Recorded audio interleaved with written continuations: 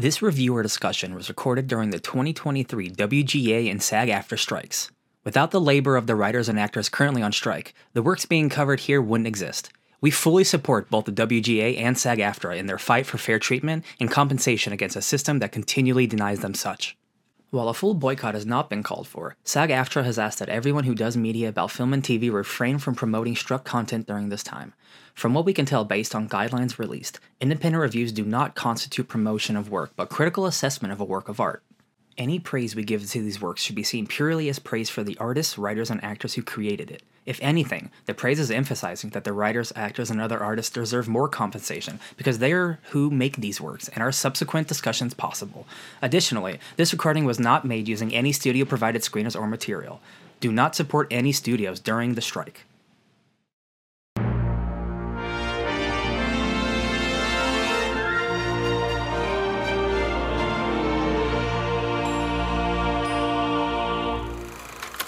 Good evening, Agents McClure, Iliopolis, and Woody. 7 years ago, you made a choice that affected your lives for mostly the better, but a choice nonetheless to leave your old life behind and to join the Fake Nerd podcast to talk about movies, record shows, and also a whole bunch of other cool stuff in between. To remind you of your choice, you decided to take one of your very own and force him to watch not only all the Mission Impossible films, but finally to have him sit down and see Mission Impossible Dead Reckoning Part 1. Your mission, should you choose to accept it, is to force him to sit down once more and talk about the latest film starring Tom Cruise. This mission will self-destruct in 5 seconds. Oh, shit. Run! It's not enough time. I'm going to throw my glasses right at the screen. Oh, he took himself out of here instead of bringing back his camera. Hey, guys, how's it going? I hope I'm not late. Hey, Ben, what's up? You just missed a mysterious man talking to us. Don't worry about it, though. Oh, no, mysterious man. I guess I should have, damn it. I guess I should have, masked a voice or something.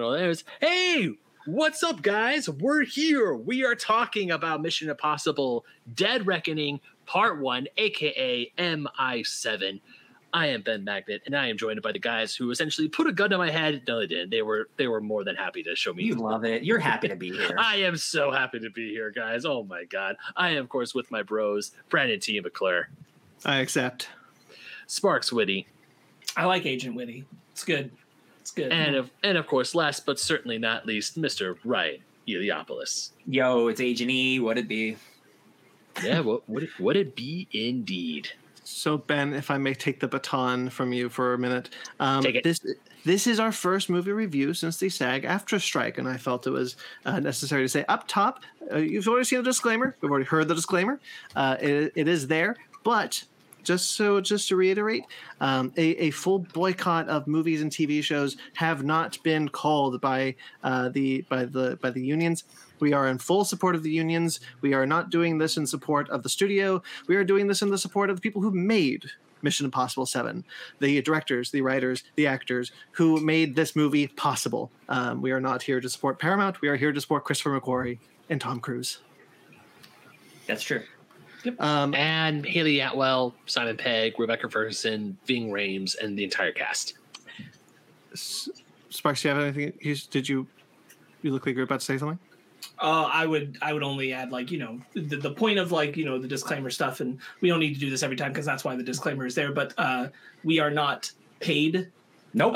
Or in relation with the studios, which is the important thing of, reviews as promotion if you have a relationship. Obviously, we're very tiny and we don't, and we wouldn't be doing it if we did. So it works out for us. Absolutely.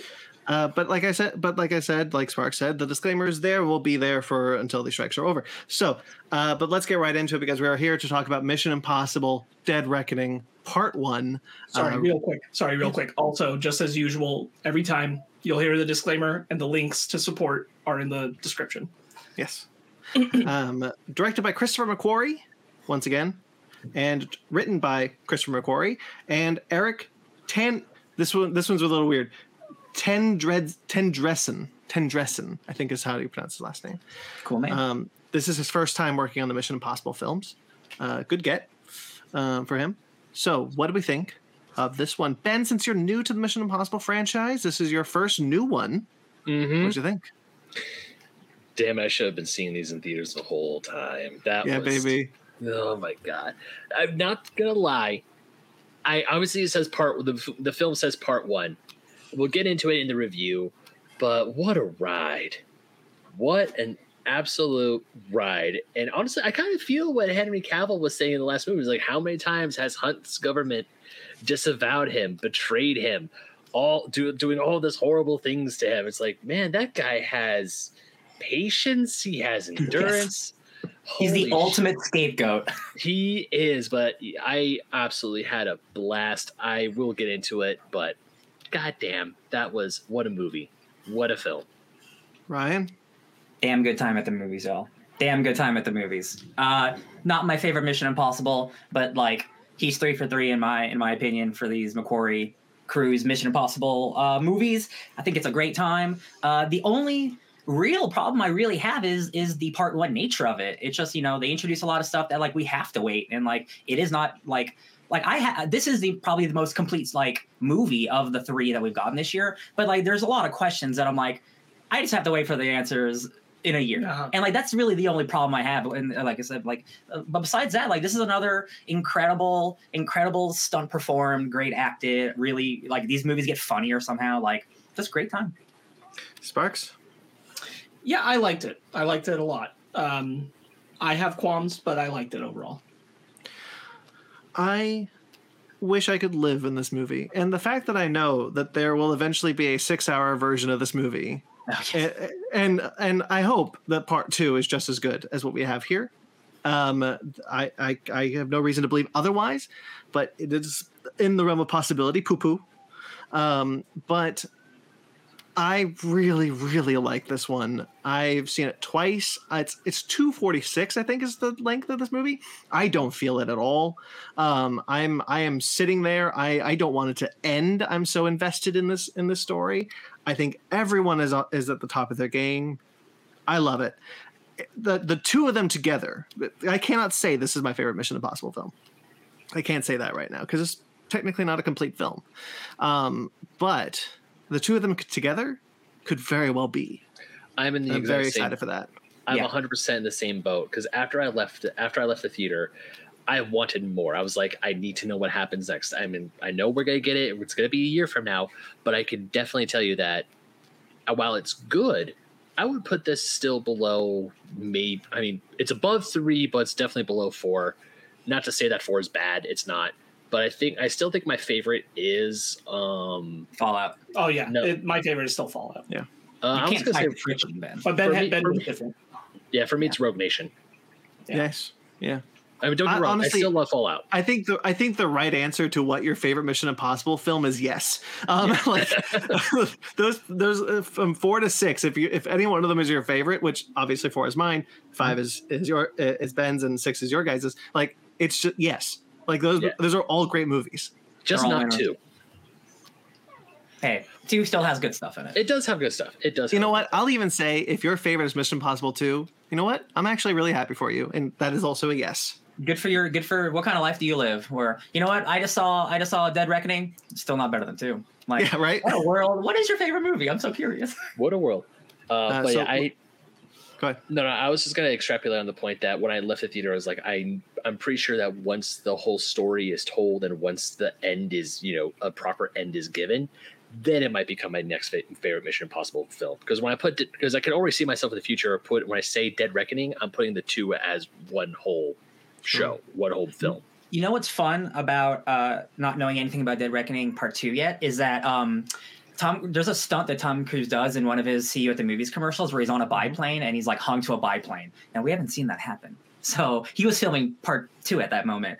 So I'm like, now you're just attaching yourself to biplanes, man. What are you doing next? You're crazy. I love it. Although the biplaneness of it all with this plot line makes that make a lot more sense. Yes, the analog nature of against technology. Yes, 100%. I love all that stuff. Yeah. By the way, full spoilers. You should probably know this by now, but full spoilers.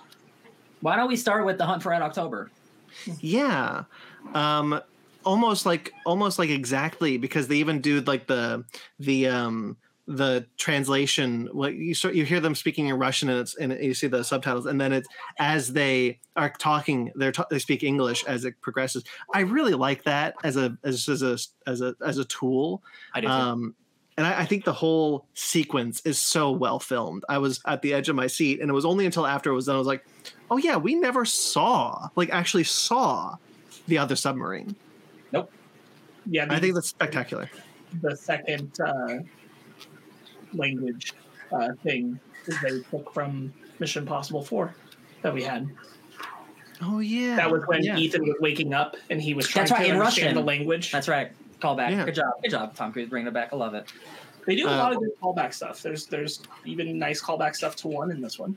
Yo, so one of my favorite things about this, and listening to all the interviews that I possibly can with Christopher McQuarrie, he has said this was unintentional, and I believe him. But he was like, this one feels a lot like Mission Impossible 1 with a lot of the Dutch angles. It is much more about who can you trust, that kind of thing. Bring it analog, makes it feel old school. And he's like, that is purely just by the plot. Has nothing to do with me trying to homage the first movie, Brian De Palma. This is a more personal, it is obviously way bigger in scope, but like it's really personal on the inside with the villain and the hero. So like we want it to be really tight, and there was a lot of tight. People seem to have problems with is like really tight focus on a lot of the character stuff. And I'm like, McQuarrie's just got it in the bag. He can film any type of style. I feel like he's incredible. I will say, just because you brought it up, like the tight stuff, I was thinking about the scene with Carrie Elwes is introduced with Kittredge talking to them. We're getting all the talking. I love it. Talking one after another, and we're tight on them. And I realized I wasn't as crazy about like the editing of it. Sure. And I realized why that was probably happening, and like who knows for sure, but like it's probably COVID. Sure. That we have actors sitting close and we're not seeing as many people in a lot of the frames so that they can be out of the section. I was just because I think a fair bit of some of my problems that are going to come up for this come from them working through COVID. Sure. And I grant that the benefit of that being the hardship. Yeah. That Central Intelligence meeting sequence that you just mentioned is a real who's who of character actors that you are like, hey, that's that guy.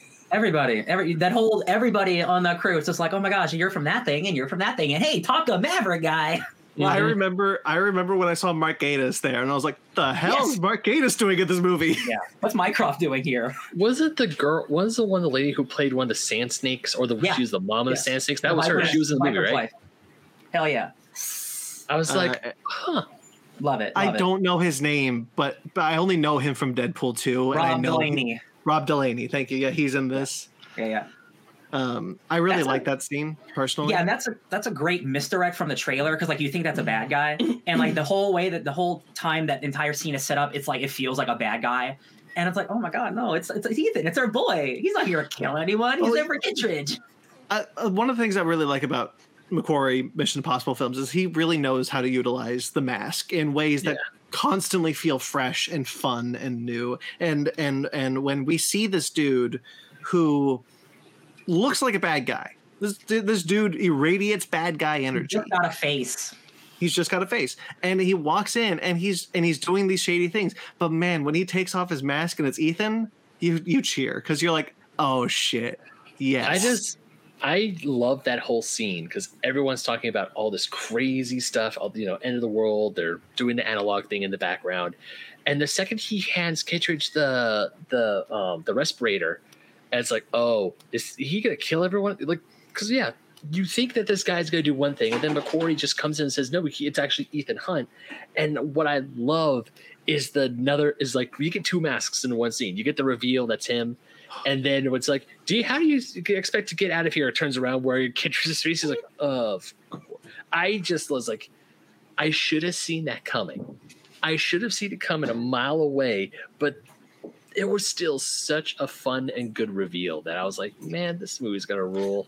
And it's like the first 20 minutes. It's so funny. Like the moment when he turns around real quickly on the Brian De Palma thing. I don't want to like skip over the whole scene because like, I'm sure I kind of believe Christopher McQuarrie when he says it wasn't intentional, but there is something that feels very much like that scene in the restaurant before the aquarium explodes with Kittredge and Ethan in the first Mission Impossible in their discussion, in the way it's filmed with the Dutch angles and everything like that. And I get, I believe him when he says it's not intentional, but I really like how much their conversation mirrors the first Mission Impossible. Like here, Ethan has all the power, but there, Kittredge had all the power.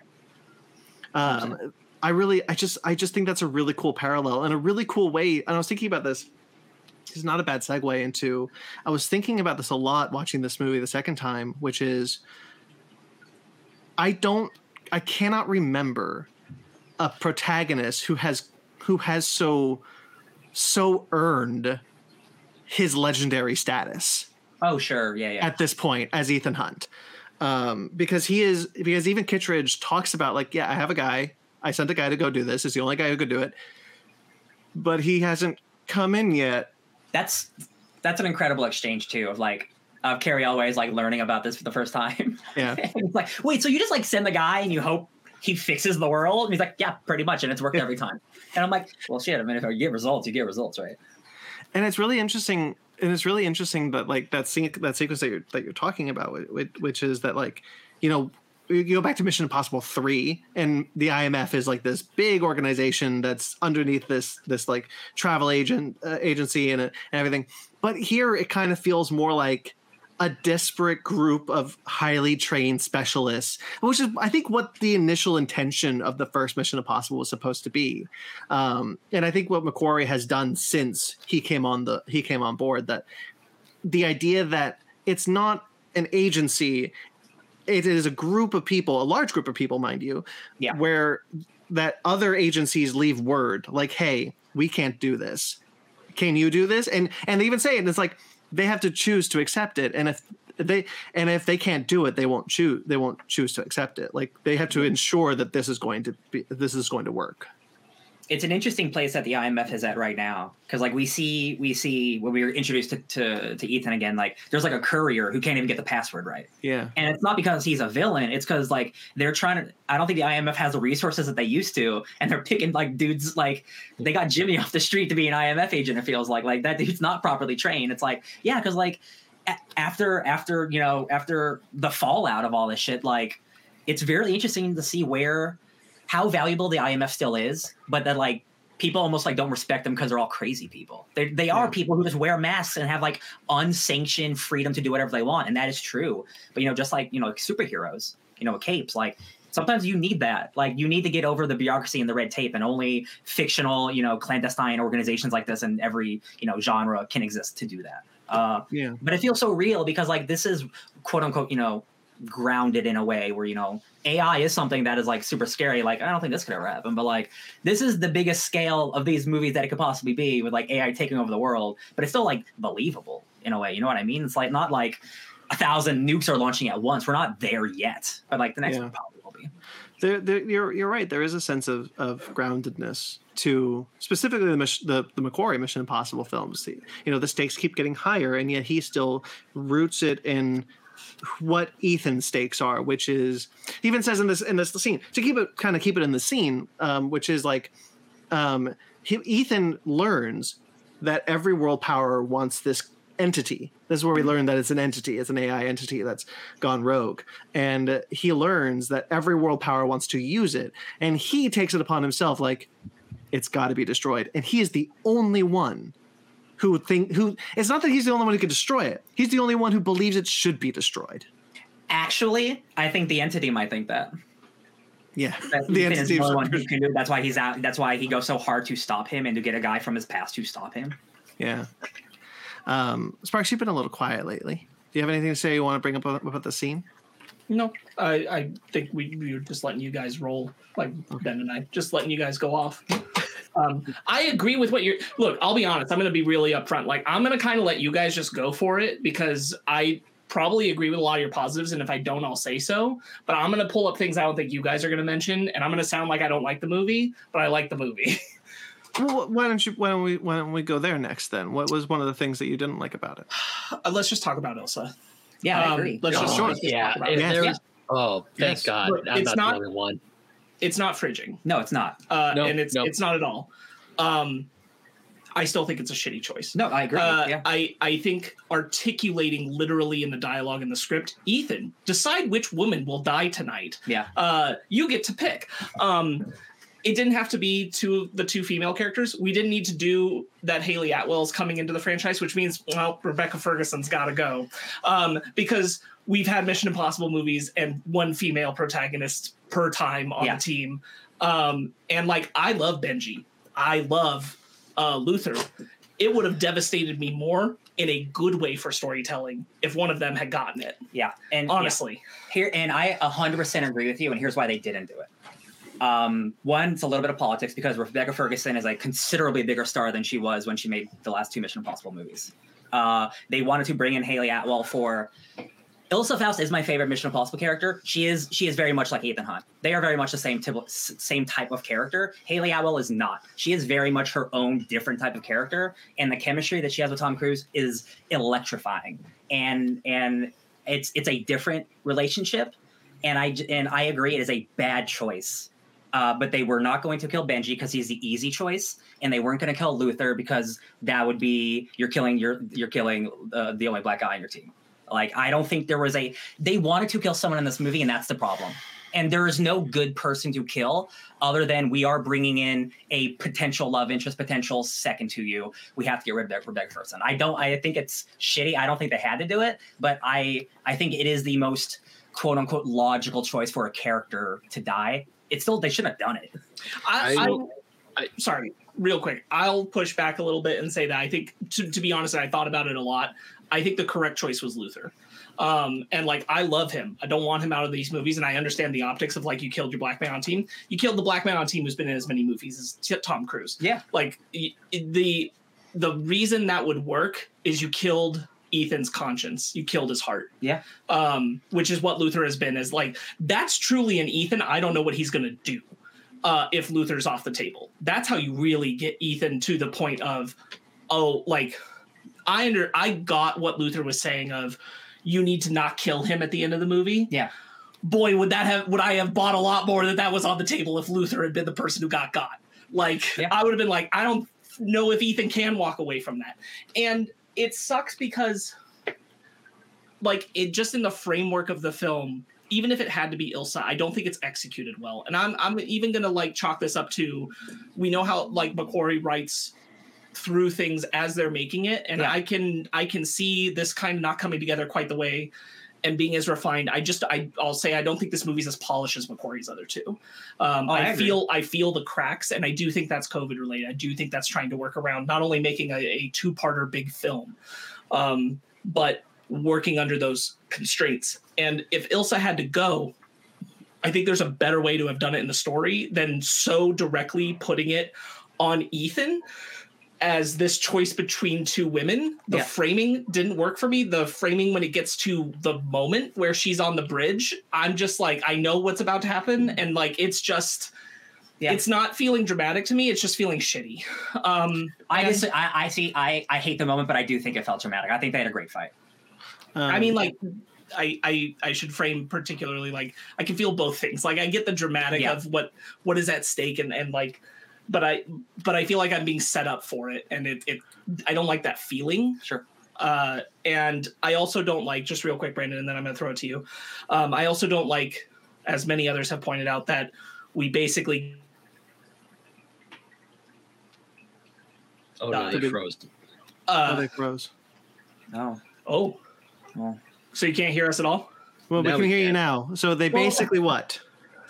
That we get given in the script that Tom Cruise is motivated against this particular man because a nameless woman died in his arms. And like that also being tied into this whole idea of these women dying for Ethan thing. I was like, oh, okay, this is just, I just don't think it's handled well. I agree. I want you to go, Brandon. And then I have a great reason why some of this shit happened. And it's interesting.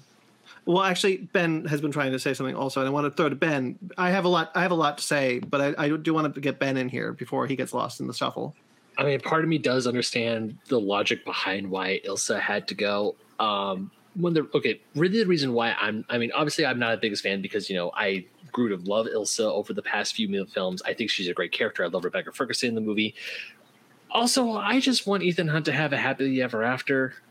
And it looked like he was going to get it with Ilsa. Like when they were going to Venice, were they romantically together though? I don't think they were. Yeah, they were not together. They were that like it's only something that like happens in movies. It's like it's past romance. It's like kinship. They're not. They might be banging off screen, but they're not kissing on screen. They're not lovers. To me, I just like the two of them together. That's just. It's mostly just a me thing. It is mostly just a me thing. But I will admit, she does go out like a boss. She does put up a great fight. So yeah, I really like the moment, and I was devastated when it happened because I really like Ilsa. Now, so there's a couple of things here that I think are at play, which is outside of the first film, no like one of our main team members has died in a Mission Impossible film. Mm-hmm. Yeah. This is really the first time this has happened, and I find that, and I think that's really interesting that you've decided to do this now, because what McQuarrie wants to do is kind of really like pay off what he's playing at in Fallout. What is the consequences of choosing this mission? And Ethan has never had to deal with consequences, like not really. He's always succeeded in the end, and everybody's lived, and everyone's gone on to be happily ever after. Aside of the first film, so the first film happens, and I think that's kind of interesting to what Sparks' point is saying, which is that Ilsa may not be the right person to do it. And I'm going to bring this up knowing that this is not a franchise that does this. But do we actually think she's dead? Yes. Yeah? You think so? I think you have a fair point. I've seen the argument, and I think it's fair. Yeah. And I wouldn't hate it if like executed well. Yeah. Because I've seen there's a very good point that people have made that it does feel very McQuarrie of why we are faked out about Ilsa's death at the beginning of the movie. Yeah. Is to tell you as an audience, like under the sly, like, hey, we faked it here. We'll fake it later too. Sure. And that Ilsa could be the element that's off the table to get to the entity. And I get it. And I think that's a valid. But it was Gabriel who did it. I think that's a valid argument. Just means like they could have saved her and like he didn't actually get her. I guess that kind of thing. Yeah. Like, but that's a cheap. But like that feels like a cheapo death. I feel like it's a Bumblebee. I feel like it's a little cheap. Yeah. If we do it that way, but I can also see how McQuarrie might execute it well on the back end. I'll tell you what. I'll be happy if she shows up. Right. Hell yeah. I'm open to that possibility. That I think that's a compelling argument. The fake out death thing in particular has me like, yeah, I feel like you do that for a reason when you're killing her later in the movie, and that it is very pointed that like the only person who brings up talking about her after she's passed is Haley Atwell's character, who would in this context think she is truly dead if that's the others true. Know that she isn't. That's true. And Luther very quickly goes away somewhere. So and he and her are close. So I guess there is like literally the immediate next scene where like Tom Cruise is like incredibly sad about it. So I guess he could just be acting for the entity. We've never seen him fake sad before. No, I know, but like that's a moment for the audience. It's not like no, but that's what I mean because that's the what he did with the guy when they faked him out that the nukes went off in Fallout. Ethan comes in all upset and angry as though they failed the mission and all the cities got blown up with the nukes. Oh, that's true. Sure. So like I can buy. I guess I can buy the argument that this is something. It feels McQuarrie when people describe that twist coming around on part 2. I would certainly feel better like once part 2 comes out and like we see the whole story. I probably would feel better about it. But like, I do think execution is still. I'm willing to reassess it. But like execution in this movie and only being able to look at this movie alone. Not loving it. It specifically, it is the line. Sorry, Brian. It is the line of like, choose which woman will die, Ethan. It's very much, and he is the villain, but it's like it is like so like that's almost too much in your face. And that's the thing. Ethan's not the kind of person to make that choice. He's the kind of person to say both. Yeah. And so like I would believe, and you're absolutely correct. There are 2 paths. Well, 3 paths. There are 3 paths. If there's the path where Ilsa is dead, which really sucks because I love Ilsa, and killing Rebecca Ferguson I don't think was the right choice. And for this film, seeing the whole picture could change. There's the path where she is alive and it's not handled well. In which case it feels cheap, it feels emotionally manipulative, and there's nothing really here that works for me. And then there's the path that it's done really well. And that's the path that I kind of hope the Mission Impossible Dead Reckoning is taking, because I do really like Ilsa, and it is the only black mark that I personally have on this film is Ilsa's death. Yeah, and like again, a lot of it just comes down to like that direct execution, like putting directly in the dialogue that it's forcing Ethan into this very like stating plainly choose which woman dies tonight kind of thing. That feels really grody in a way that like was just hard to work around. And I feel like there was just a better way to trap Ethan in this position without stating it so pointedly and making it feel so driven by the singular idea of like, it's not that they're women, but it is two women who we decided to put on the table for this decision. Yeah. The thing like, I wouldn't have such a problem with it if we knew Gabriel better, if we knew him more. And I know he is an asset of the Entity. The Entity is the actual bad guy of the movie, and Gabriel is like, he's basically like the mini boss. He's the voice of God. He's the Metatron. He's Gabriel. Okay. Like it's all biblical shit. It's a cross as the MacGuffin. Can I ask you guys, like, is your headcanon that like the Entity only picks him out because of his history with Ethan? I don't think it's the only thing, but it is a factor. Yes. I think that's it. I think that's like the only reason it's this dude. Well, because clearly he's like a spy, so he has skill. But it starts like manipulating him in his normal life to the degree where he would be interested in what the Entity would offer before it even directly approaches him. Yeah. I'm just wondering because it's like, this is the guy that's going to throw Ethan off the most. Yeah. And so here, I'm going to bring up, were you about to say something, Ben? Oh, no. I was just thinking about the question Sparks asked. Yeah. So here's a really great fun fact that I learned. There was going to be originally a 25-minute opening sequence with a de-aged Ethan going on a mission with a de-aged Morales. What's the actor's name? Isai? Isai Morales. And it was going to be literally what we just watched with Indiana Jones. Indiana Jones, thank you. And then McCory was like, I don't want to do that. That'll be distracting. And I think he's hilarious. I love that answer. I mean, I also read this interview, and I do really appreciate that he was like, the technology's gotten very good, but it was going to be distracting. I really like how he handles that flashback sequence. It's clearly Tom Cruise, but he obscures his face so that you know that you don't see the age of Tom Cruise. And I think that was a really smart. You see the hair. I think that was a really smart move. The girl's name is, I guess, Marie. Gabriel says it at the party. Yeah. So fun fact, she's in the credits. She got fully paid to be in a 25-minute sequence, and then they ended up not using it. So she will be in part 2.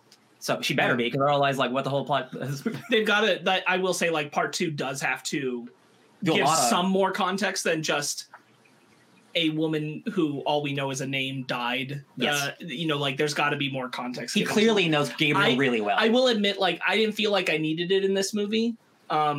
But like, again, like when you couple it with the other stuff that was going on with like putting women in harm's way for Ethan, that's part of it too. Like Morales as a character, like Gabriel coming up and being like all the women that suffer because of Ethan, and I'm like, well, like his wife kind of got to like just leave, and outside of that, we haven't had a lot of problems. That's why I think like a lot of people are throwing fridge around with this movie. And I'm like, Mission Impossible has really like done a good job of respecting women, I think, for the most part, especially showing badass women. So like, we are very much like as a culture starting to lump fridge in as a term for like killing off a woman character. Yeah. And like she's not killed off to motivate Ethan per se. That's not like the goal. The goal is not kill a woman character to motivate Ethan, but she is killed hoping that by the Entity blatantly, this is in the script, hoping that it'll make Ethan kill Morales at the end of the movie. Yeah. And like, that's writing the line, but I won't say it's fridging. No, I don't think that it's as direct as that, but it's definitely dancing with it in a way that I'm like, that's not so good. Yeah. No, I agree with that. Yeah.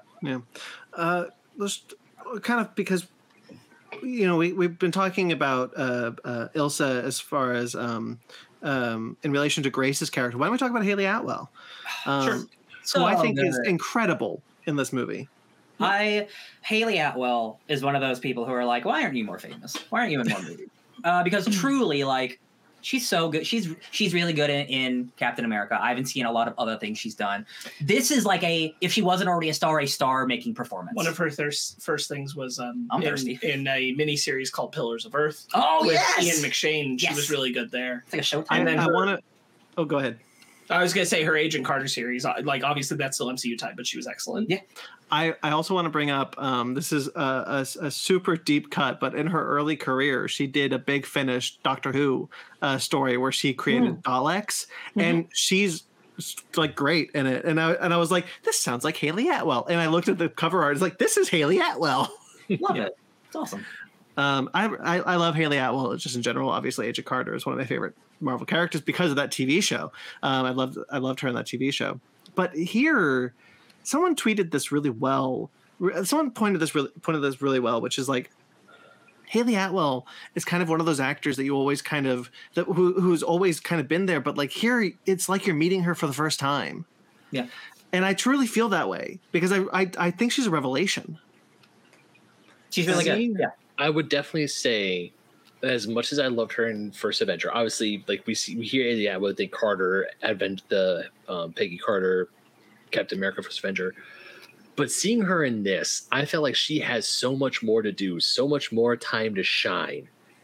And she's truly showing what she can do.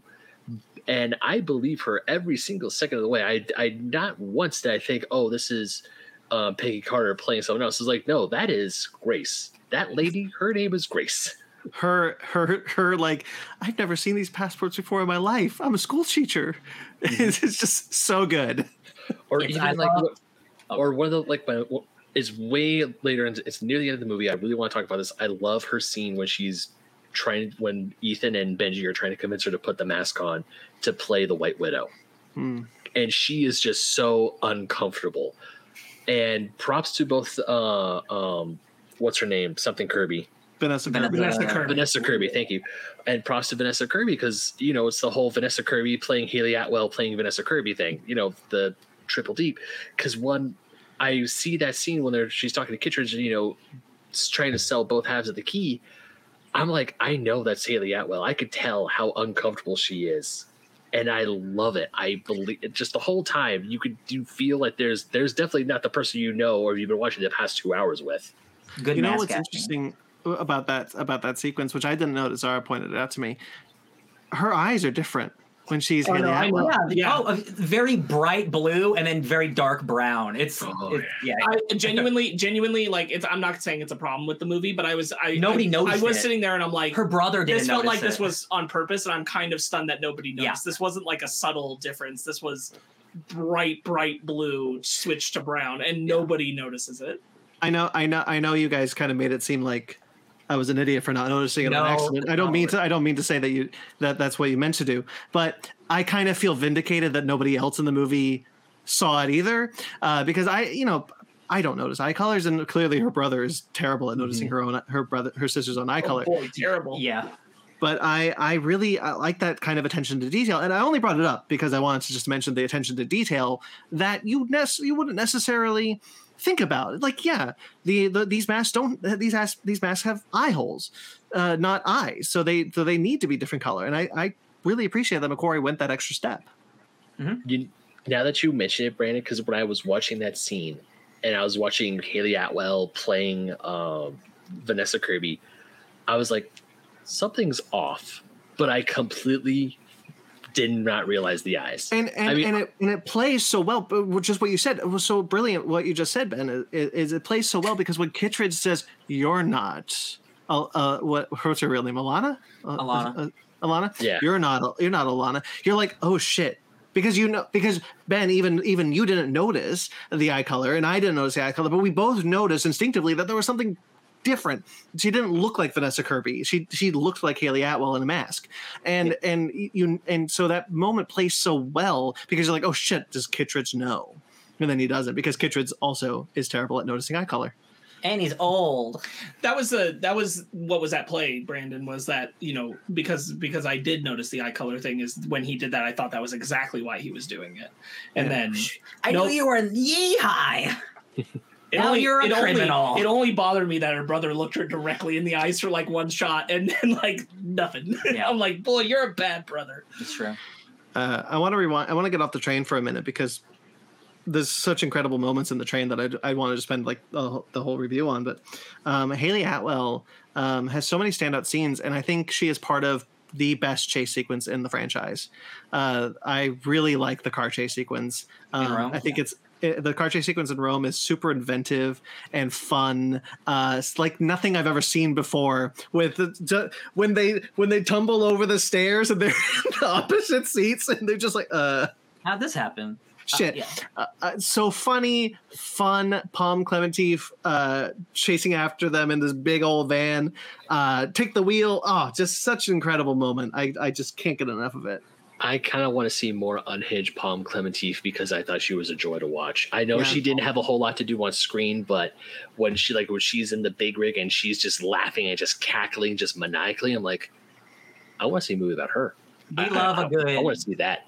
A good like bad thug, like a cool like that's like another mini boss. And the closest we've had is like the Bone Doctor. She's the best. Yeah. Bone Doctor. Yeah. Now, to me, personal MVP of the movie is Palm Clemente. Oh yeah, dude. That like hall. It's not a hallway. It's like an alleyway. I think the alleyway fight. Incredible. Love it. She's just like she's doing like the Black Widow thing on him, and her abs are just on the screen, and he's just like, I can't get out of here. I was like, damn, dude. Yeah. I want to see the spots. There was one other thing I wanted to say about that chase scene. Oh, so one of the things I do love about obviously the newer Mission Impossible movies, they just keep getting better and better and better. But now that you guys mentioned the chase scene with Haley Atwell, it kind of reminds me of the car sequence with Maggie Q in MI2. Not like the main, not like the big chase scene, but no, second one. So Thandie White Maggie Q's in 3. That's why, yeah. Oh, Maggie Q's in 3. Who's the lady in Thandie White Newton? Thandie White Newton. Her. Not Maggie Q, my bad. Because, she's a thief, she's stealing cars, she's driving erratically. And because a lot of times, especially in those early MI2 films, like you see Meet a Thief, they have all these different skills and they're like, they're badasses in their own right, but they're like a little too badass, if that makes any sense. Sure. Whereas you see Haley Atwell, who's very good at one thing, stealing shit. Everything else, oh hell no, I'm not. I love that she's a bad driver so much. Running in, and that's how Tom Cruise first catches her because she's just running into shit. She did a lot of her own stunt driving in this, which is incredible. You can definitely tell, especially in how they film it. The humor in that sequence is so good. I'm just gonna blanket because I don't want to just start listing off moments in the sequence that I really love. Just from start to finish, the car chase sequence is my favorite sequence in the movie. It is interesting to watch the same stairs in Venice get messed up in a car chase twice in 1 year. That's true. At the movie theaters. I wasn't going to bring it up. I think that's why it happened. It's also a good scene. It's not like it's a bad scene. I forgot that the stairs in Venice got screwed up in Fast and the Furious. Big bomb, baby. Big old bomb. Practical bomb, baby. Man, that part of Venice and Rome, they're not doing too hot, are they? They're having a tough time. Yeah, it's rough. They need Optimus Prime in there. He'll be the next truck he'll be the next car to turn over. He transforms and his entire body just gets flattened and destroying the entire staircase. Wouldn't surprise me at all if the next Transformers does the same thing in Venice. Yeah. So my favorite part from the Rum sequence is he thinks he's about to get into a sick ass Lamborghini, and then the electric Fiat comes out, and he's like. And then he's in the car and he's an old man, I swear, this technology, it's just not how it used to be or whatever. I was like, man, I love Tom Cruise, just being an old man. And Haley Atwell is no, I'm sure you're really good at this. Right. One of the things I really like about Ethan Hunt, especially the way Tom Cruise is allowed to play him, Tom Cruise feels very much like an older action hero, not in the sense that he is an old man, but in the sense of your Bruce Willis's, right? He is fallible. He's capable of being beaten. He's seasoned. He's capable of being. He gets hurt in a fight. His superpower is basically willpower. He'll just keep getting up even if he's about to die. Yeah. And he is capable of being outsmarted. Haley Atwell does it with the tire, and he's not this perfect kind of superhero where he's what I'm getting at is one of the things I really like about after that sequence is a really small character moment where he's just really awkward with the steering wheel. He just doesn't know what to do with the steering wheel, and he's just kind of the cops are coming by, and he's just what are you doing? It's really funny. He's just hiding it behind his back. Yeah. I really like that about Ethan Hunt. Ethan Hunt has constantly been a really interesting hero to follow because he is at both times super incredible, legendary superhero and completely fallible. It's why these line. Absolutely. And again, like I love, I like the new, like I like Fast X, but like also like those movies are not trying to be, They're different. They're operating on different levels, but like I just really appreciate that like Tom Cruise doesn't mind getting a scrape.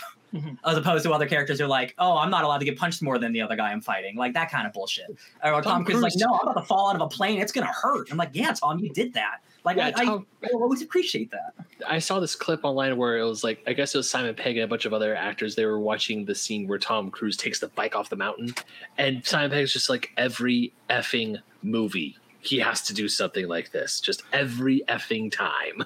I love that they were there watching the filming of that stunt. And they were like, the whole cast was there watching the filming of that stunt. They were all like, we all held their breath. He did it 7 times. If you're doing it, you're going to be there and be like, I need to be there to see it because I need to tell the story of how I was there when Tom Cruise died. Yes. That's how this goes. Like, I'm not going to not be present for the insane story of how Tom Cruise died. Simon Pegg made the joke of I did a phone recording just in case they didn't get any good footage. I'm like, I got it, guys, don't worry. I feel that if like Tom, like God forbid, I really hopefully this doesn't happen, but if something were to happen to Tom Cruise and he were to die filming one of the Mission Impossible films, I just have a feeling someone's gonna remake the day the music died to the day that Tom Cruise died. No, I'll tell you, they'll use that footage. Yeah, if he does go, they'll use that footage. He died in Reckoning Part 2. So I think I genuinely believe Tom Cruise has it in his contract that like if he dies making the movie, they have to finish making the movie. Oh, sure. And like make his death part of it. I bet. I wonder if there's like, all right, here's script B in case this cliff jump doesn't go right. So can we talk about my MVP of the movie? Is it Shea Wiggum? It's definitely Shea Wiggum. Oh my god, dude! He's just like rubbing people's faces like everyone's wearing a mask. Oh. Once again, an actor I have seen in countless things, but here I'm like, you're incredible. I think the whole cast, by the way, just blanket is incredible. He's Captain Stacy in Beyond the Spider-Verse. I didn't know that until I listened to a podcast. It's also an Agent Carter reunion. Oh, is he an Agent Carter? He's an Agent Carter. Hell yeah. He's her captain. I love that. That guy is so funny. He's like the greatest, like, I'm an actor who looks like a blue collar guy, but I'm actually like really charismatic. Like, he's so good and he's always right behind Ethan, but he's not good enough to like be on Ethan. It's so good. The best shot. Oh, go ahead. Well, I was going to say the best shot in the movie for me, I think, is when Shea Wiggum is like, he's got to be somewhere, and he's running up behind him. The whole time I was seeing like those sequences with Wiggum and the rest of the CIA crew. I'm like, this is just Lupin the Third IRL, but with more guns and explosions. And I am here for it, and I absolutely love it. Right down to the bit where like he almost gets to Lupin, and then he's like, Lupin's doing a good thing. Damn it.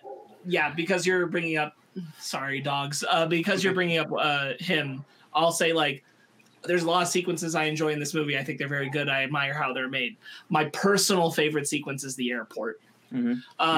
Because I like all the character beats. It's how we meet Grace, which I think is really, really good. Yeah. I think the whole thing is set up by them. I really love the tension for Benji. Trying to deactivate what he thinks is a nuclear bomb. You are done. That actually gave me chills because like it's spelled my name. He knows my name. Oh my god. Yeah. But in that sequence, I really like. Sorry to bother you, Ethan, but do you know what always comes but never arrives? Yes. What are you talking about?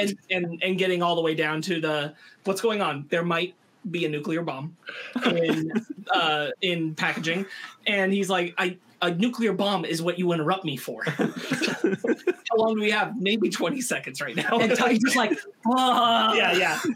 How fast can I run? I thought all of it, the tricking the Wingham and the others, and Luther and Benji and the tension of that, and meeting Grace, all of it I thought was strewn together so well. It was truly my favorite sequence. I thought we were bouncing around the airport really effectively. Yeah.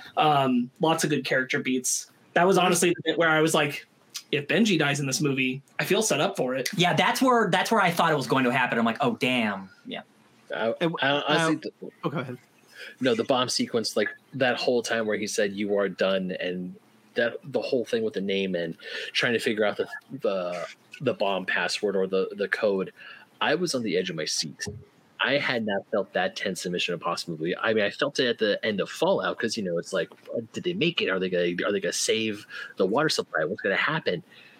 And just the fake out of there was nothing there to begin with. It's got to be one of the biggest middle fingers in the spy world. But it's such a great thing for the entity and for Gabriel, because at this point the film is telling you these are true horrible entities, no pun intended, and villains in Gabriel. These guys are willing to toy with you and screw you over and put you through the worst mental and physical stress imaginable to get a simple point across. Mm-hmm. Sparks, real quickly, I just want to talk about, Sparks talked about a little bit of some great character beats in the sequence, which is true. Shea Wingham, as Ryan brought up, constantly trying to take everybody's face off is incredible. Even he does it again to Kittredge in the train. I'm glad it's consistent. Yeah. You never know. Which I really love. But like, I really like when it's first revealed that the guy isn't who he is, and Benji at this point has been talking like, I can do code just like you, Luther, and he goes, how'd you do that? And he goes, nothing's impossible for the, what does he say, the net warrior or something? Oh, I don't remember the nickname. Which I just thought was so funny. And Luther once again, Ving Rhames, incredible. I think this is probably Simon Pegg's best turn as Benji, in my personal opinion. He's consistently good in all of them. Like, I'd have to man. I would definitely say he got better from 3 to 4. I think my favorite Benji specific outing is Rogue Nation. Yeah. Because it's him being pulled in and being like, I'm not leaving you, and sticking by his side. And all the stuff that happens because he decides to make that choice. I would almost give it to you here because I think the performance in the nuclear scene is really good. But then Benji's not in much of the movie after that. He's in maybe 3 scenes. Also, Luther's like, y'all, I'll see you in part 2. Yeah, right. That made me, I was like, there's just a little bit of like, it just, it's what makes sense for the plot, but it's also like, it's, again, I think it's the COVID stuff where it's like, there's just no good reason to force certain people to be in a room when they don't need to be. I love it. It's actually, his reasoning is actually, it totally makes sense. He's like, yo, I need to be off the grid, totally analog. Like, no one can know where I am. Goodbye until part 2. I think that is actually, it makes sense. And it just made me laugh because I'm like, that's a movie thing. Right. Yeah. Actually, one of the things to make a new point about why I really enjoy this movie is because of how analog that the characters have to go, and how it kind of makes you think is like, wow, we live in a world where everything is digital, everything is connected. I mean, I just bought a Universal Pass on my phone earlier today, and it's just one of those things is like, oh my God, all this stuff is connected. So to go back to stuff from like the 90s, stuff like analog stuff where you have all these, like the cathode ray tube, the CRT TVs, it's like, whoa. It's just one of those things that makes you think like this technology, when you really think about it, shouldn't be described as, oh, this is like 20 or 25 years old. It technically shouldn't be that old. Yeah. But it is. Yeah. The idea that, okay, so our agency, let's say they've been around since the 60s, since that show was around, we have to make that all analog. So we have to type everything that's ever happened in our entire history. So there's hundreds of dudes just typing away in a room. I'm like, damn, that's got to be boring as hell. Oh man, hours. You got to have like ear noise canceling headphones in or something, because that constant typing noise in that big open room with all those acoustics and the echo is got to drive you nuts. My dream. Oh yeah. That's ASMR for me, buddy. Like I'm sitting in the middle of that room and here, like, yes. So I do love one good typewriter noise, but I don't know if I can handle like 500. That might be a little much. Yeah. My favorite sequence, we don't talk about it now, but my favorite sequence is the train sequence, because I think that is for me like my favorite stunt. It just keeps going. And I'm like, it's still going. I can't believe it. Another train car. It's like, it's so incredible. Yeah, the train sequence. It's so tense. I'm on the edge of my seat the whole time. I should have only paid for half my seat. Yeah, right. Like the whole time when they're climbing and you're right, Ryan. It's incredible. It's an incredible sequence. You pay for your whole seat, but you only use the edge. Uncharted 2 fans everywhere wept. Yeah, that's true. What did he say? Like something, the purest form of flattery or something like that when someone pointed it out to him? Corey, the 60-year-old man did not play your video game, sir. No. There's so much I want to talk about. So McQuarrie is been playing with this idea since Fallout that he continues here, which is the idea of the choice. We heard it a lot come up in Fallout where, what happens if you choose not to accept it? What happens? What was that choice? Should you choose to accept it? They really play with it in Fallout, and they're playing with it here too.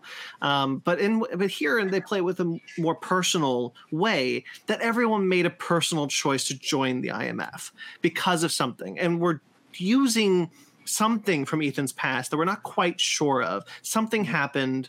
We know a woman died that he was close to, and and Gabriel was involved in it. And after that led him, and that event led him to the IMF, and it led him to the choice. And and we pay that off with Grace finally saying, "I choose to accept." I really find that interesting that it's taken Mission Impossible this long to play with the idea of choice. Mm-hmm. What happens if Ethan chose to accept the mission, but he also changed the mission. He's like, this is my mission now. I am the only one who will do this mission the way it should be done. He went rogue. And he went rogue. They even say like, he went rogue before it even started. Yeah. So I really like that kind of thing. And I'm so curious to know how it's going to pay off, because I think it will have to in Dead Reckoning Part 2. He can't just keep proposing the question of what this choice is, of what choice means to the IMF, what choice means to Ethan, without finally paying it off. And I'm so curious to know what that's going to be. I'm curious to know if anyone's ever said no. Like they get in the mission briefing and they go, "Oh hell, no, nope." I'm sure. It's the shortest Mission Impossible movie ever made. It's 2 minutes long. They even say it, and the thing is, like, they are authorized not to take the mission if they cannot guarantee success. Yeah. So if they send it to someone, obviously that's why most of them go to Ethan, because he will just take the mission and do it. But I'm sure there are people who are like, I don't think that I can do this. So no, I don't take this mission. Ethan is the guy. He is like, not that he's the last resort, but like when it gets so big that no one else can do it, like, no, Ethan can handle it. We know he can. I'm sure he's not. They don't want to bring him in for like the tier 1 shit, the easy shit. Like, oh, some dude like robbed the store. We got to find out who it is. They're not bringing Ethan in. Is that dude trying to blow up the world? Ethan, where are you? The truly impossible missions probably go to Ethan at this point. But one of the things that we bring up in the beginning with like the new guy, welcome to the IMF, you chose correctly, or something like that. He has, like, again, playing with the idea of it's a choice. It's not a job. It's a choice. We're here. They even say to Grace, we are here because we want to be. No one's making us do this. We are here because we want to be. It's a choice.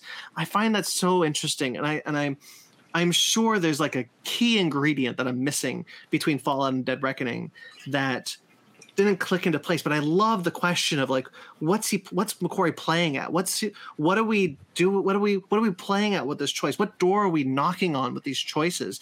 Constantly highlighting the idea of choice. I'm so invested in this question. I'm so interested to know where it goes. Yeah, I'm sure.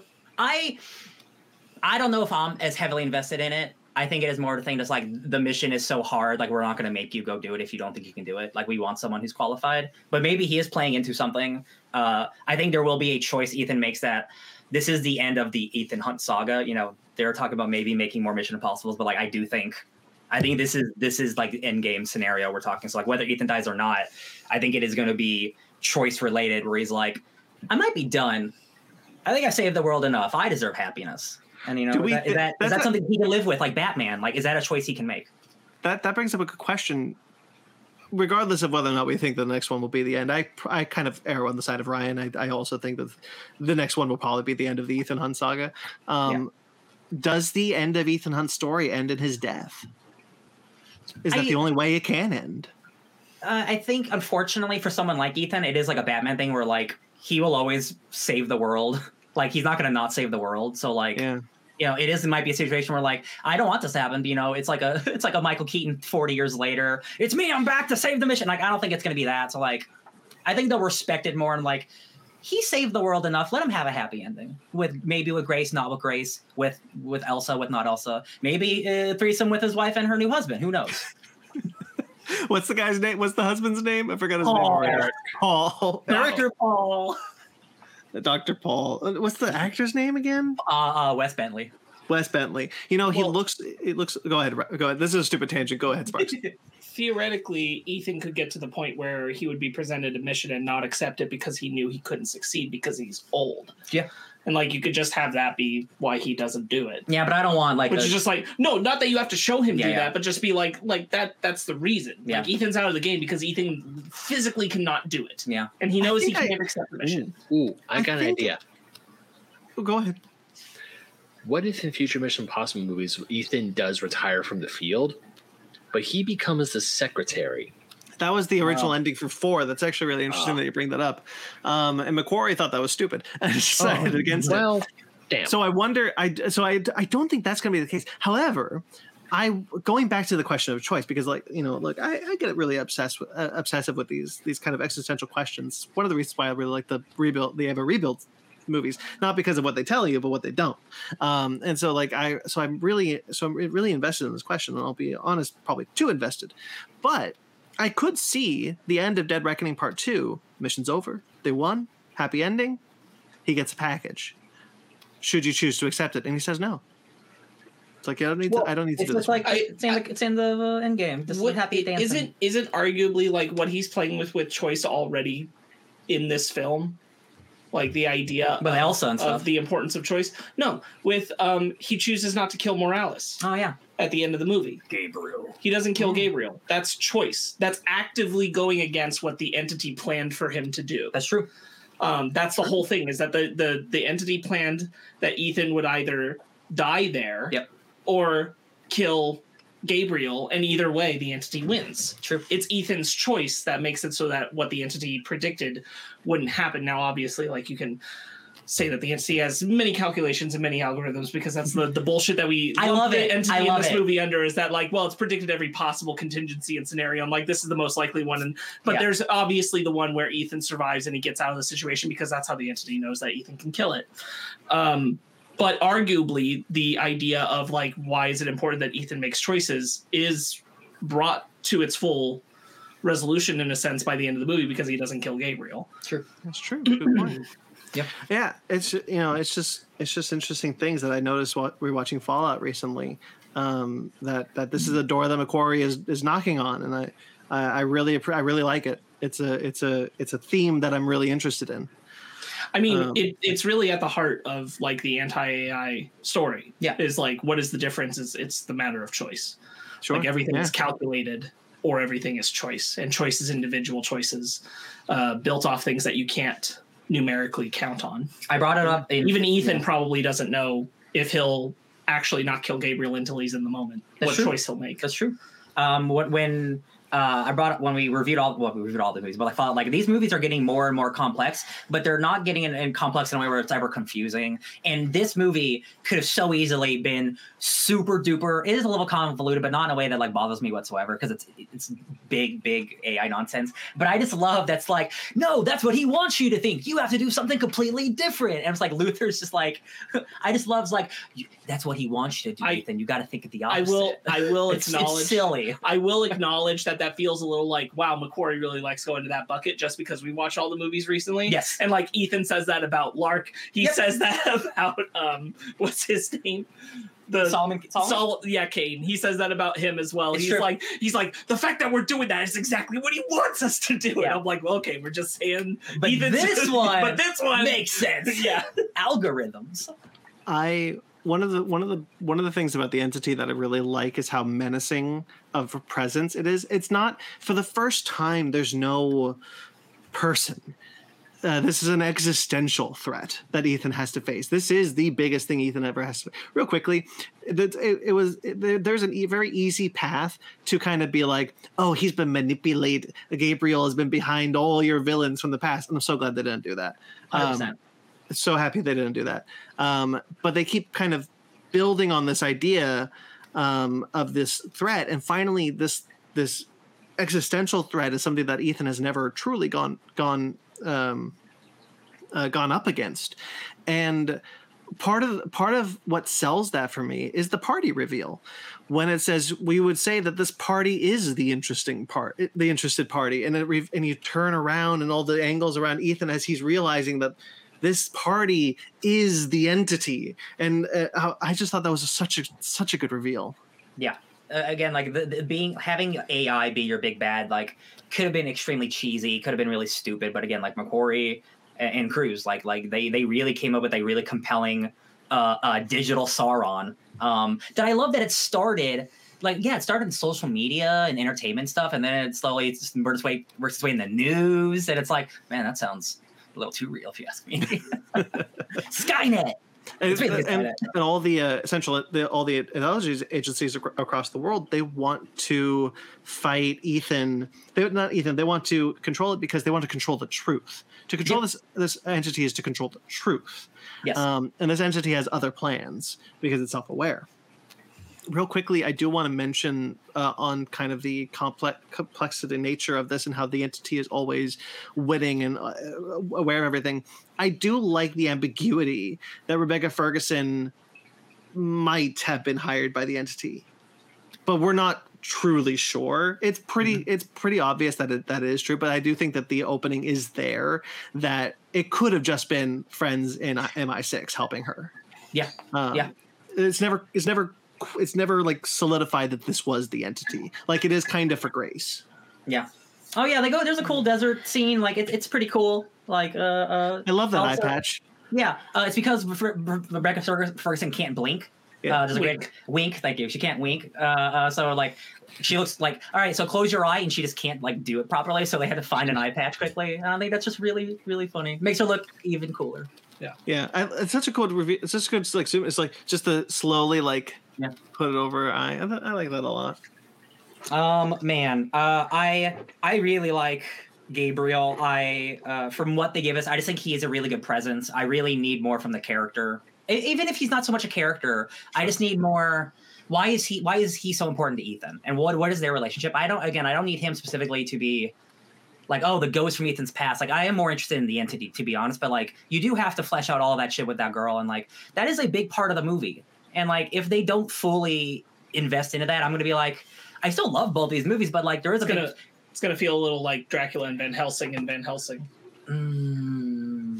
No, I'm right. Like, if they don't flesh it out any further than here, it's like they have a history, but literally you have a line from Van Helsing at the end of that movie where he's like, some things are just better left forgotten, and then he kills him, and like you never find out like anything more about what that history was. And like you can leave it in that space where like it's just he's the thing that put Ethan in the IMF. Yeah. You have a vague idea of this woman. All right, leave it to your mind's imagination. Yeah. Rabbits fly. I really like. I don't know how much I need, but like it is.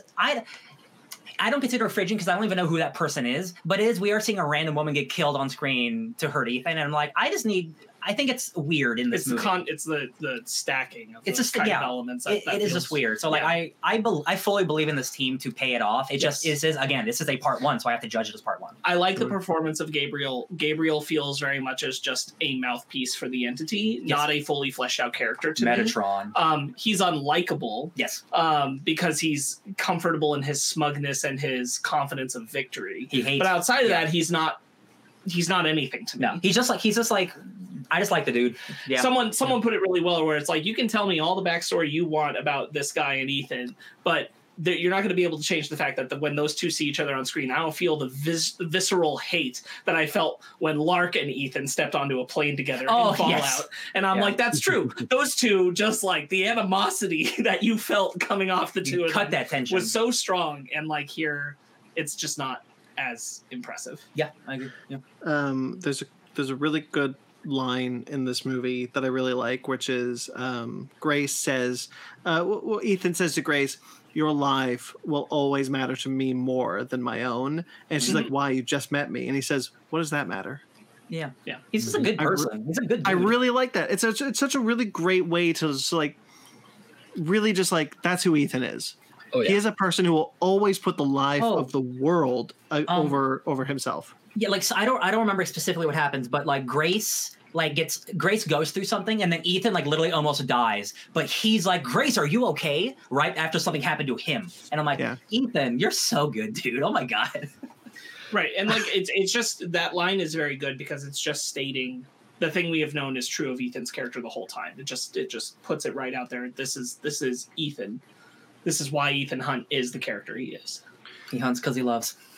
Another exchange that I really like that kind of pays that kind of I think is kind of an interesting way to pay off the beginning, which is welcome to the IMF to the guy carrying the Postmates, and he says where it's Shea Wingham and Shea's wingman. Thank you very much. Just wrote that.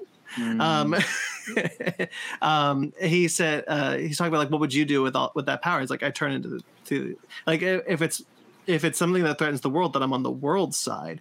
Yeah. And like I thought I saw that I was like, that dude's a future IMF agent in the making. Sure, yeah, 100%. Like 100% that guy's joining the IMF in the next movie. Angela Bassett couldn't be in this movie due to COVID stuff, but you could see a picture of her behind Carrie Elways when he's talking. I'm like, I wish she's still gonna be in the movie. Lovely. I like Carrie Elways, by the way. I think he's very good. Yeah. I like the double betrayal by the NSA director and seeing Kittredge on the train. Yes. Yeah, Kittredge. The train sequence. Real quickly, I do want to mention the stunt in the movie, which is the jumping off the mountain, which is really great, really well executed, really awesome to see. I really like when Benji is leading Ethan up there, and he's like, just keep going. When do I start going down? Just keep going. And he gets there, and he's just like, just jump, just just jump. You have a parachute, it's fine. We get another Macquarie Mission Impossible staple where the plan is imagined, and we see the fantasy sequence of how it'll go. Thank you for reminding me. Yeah. Absolutely. Yeah. He's done that in all of his movies. I love it. For different reasons. But yeah, it's always nice when it's straight up. Do you think he meant to land in the train? Do you think, or was that an accident? That was an accident. Good. Again, all luck. He's 100% luck in his D&E slot. Because he killed that dude. Okay, because you brought that specific beat up. Yeah. I did want to highlight. This is just one of those things. Like, we just went through all the Mission Impossible movies, and I can't recall this particular thing happening, and it just bothers me when it happens this particular way. Which is where Kirby's brother has a gun on Grace and says, kill her, to the guy in front of him to pull a gun out of his waistband and shoot her. And I'm like, your gun is on her. Shoot her. What are you doing? Like, if you wanted it to not be a bullet and that guy was going to, like, go in and, like, soft choke her or something, I'd be like, fine. But it's just... He doesn't want to do it. I was like... Okay, like, it's a very minor thing, but like, it really bothers me if a person says kill her while having a gun on a person just for someone else to pull out the gun and do it. And I'm like, it is silly. Yeah, I agree. I think Shea Wingham, by the way, has I kind of agree with you there, Sparks. I think Shea has a line that I think personally rivals Hunt as the living manifestation of destiny, which is he is the mind for all intents and purposes, he's a mind reading, shape shifting agent of chaos. Yes. Oh yeah, I love him. Which is brilliant. I want to shout out real quick Greg Tarzan Davis, who plays Dagus, who is the guy who's going with Wingham everywhere, and has one of my favorite lines outside of the one Brandon already mentioned in the movie, which is where he's like, "What if they always have a reason for going rogue?" And he's like, "Whose side are you on in this?" Well, when it comes to the end of the world, everyone's, I guess. Yeah. I really like that character. He doesn't get a lot to do, but I do really like him. I'm glad he's always there with Wingham. Like I feel like there's like two sides of how they're viewing Ethan in each moment is being given to us just by his presence, and so having it stated at that point in the movie, I'm like, cool. I appreciate that. Isn't there also? Go ahead. I love how every time Wingham gets into a situation, he comes up and he starts speaking a foreign language. He starts speaking like Italian or French. Yeah. And then Wingham just goes, F it. Like, it's the train sequence essentially. He goes, Madame, monsieur, he's trying to explain in French, just calmly goes, nope. Back in the train, pop. Yeah. In the party. At the party. Yes. He takes the guys at the party and the dude's like, oh, okay. Like, what are you doing? I guess we're doing this now. I really Man, I think everyone's just doing a bang up job in this movie. Oops, all what else? bangers. Oops, all bangers. I really like this movie, you guys. Oh, one thing. Sorry, there is actually something I'm not crazy about, which is I think Palm's turn is a little abrupt for me. I don't really get the sense that it's going to happen before Gabriel says, the thing tells me is you're going to betray us because he spared your life. And I don't get that sense in the next moment we see her, which is on the train, when she's killing a bunch of people. So like, I just felt that was a little, as much as I like Palm, I think she's great in this movie, I just didn't find that turn very believable. I could have maybe used a few more scenes with her where she's like dissecting what happened, and then she's like, you know, you can see the inner conflict within her, and then she eventually does go full like I'm leaving Gabriel. But I do agree with that, because it was kind of sudden. Like when you would think, like when Ethan takes the pipe and hits the brick, you think that's her face, and her face would go splat. But then It's like he missed. He don't kill. No, he don't. No, he just walks away. It's like, huh. That's good. That moment is very important because, as Ryan said, Ethan doesn't brutally murder people. Right. He's mad. He's delivering a statement at that moment. He's like, I need to go. Don't get up. He avoids killing people whenever possible, unless it's Mission Impossible 2. Which is a separate John Woo universe. In which case he'll shoot the shit out. That's a diverging timeline. I hear you, Brandon, a bit. I'm fine with it because I didn't want her to have more inner conflict, because that's not the character she is. She is a raving mad woman. She is a assassin who works for like the worst people on the planet. And when she finds out that she's about to get killed, of course she would switch sides, in my opinion. Yeah. So I was going to say, like, first off, her body language and throughout the film is incredible. She's doing so much acting with just her face and her butt. I love her so much. I buy it because it feels like it's there for the entity kind of wounding itself. Like, this could have happened. It probably maybe wouldn't have. Like, it's trying to predict too many things. Yeah. So this could have happened maybe, but it's not a guarantee. But it becomes a guarantee because he betrays her. Mm-hmm. And once he betrays her, then like she has no allegiance. And so like it's the fact that he like leaves her to die that makes me buy her at that point helping Ethan. Yeah. Right. I want to be clear. It's not necessarily that I dislike that it happens. It is just that I wish that was a bit more clear. Either it is what Sparks is saying, which I believe that's the intention, that it is Gabriel trying to kill her that turns her. I don't need it, like what Ben says, a couple more scenes with her, because I think she's incredible and I think she's got enough screen time as it is. But as Ryan said, she is psychotic for most of the time that we see her, and I really like that performance.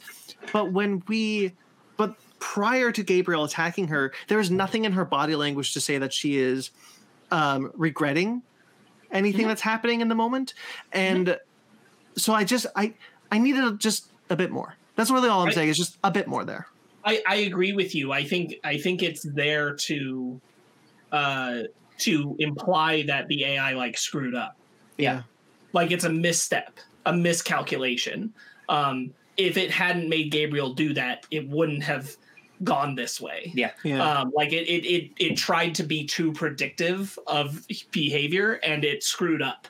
I think that is part, like the only amount that it's laid there is that like obviously she feels some kind of feeling about being spared by Ethan, because we see the shot on her face. There's an emotion there, but I don't think I'm with you, Brandon. I don't think she's at any amount of like visual language betrayal. And because I do think the intent is supposed to be that the AI made a mistake in making Gabriel do this. That's why there's no any signs of that change in her. Yeah. Because there's no way to suspect it until it happens.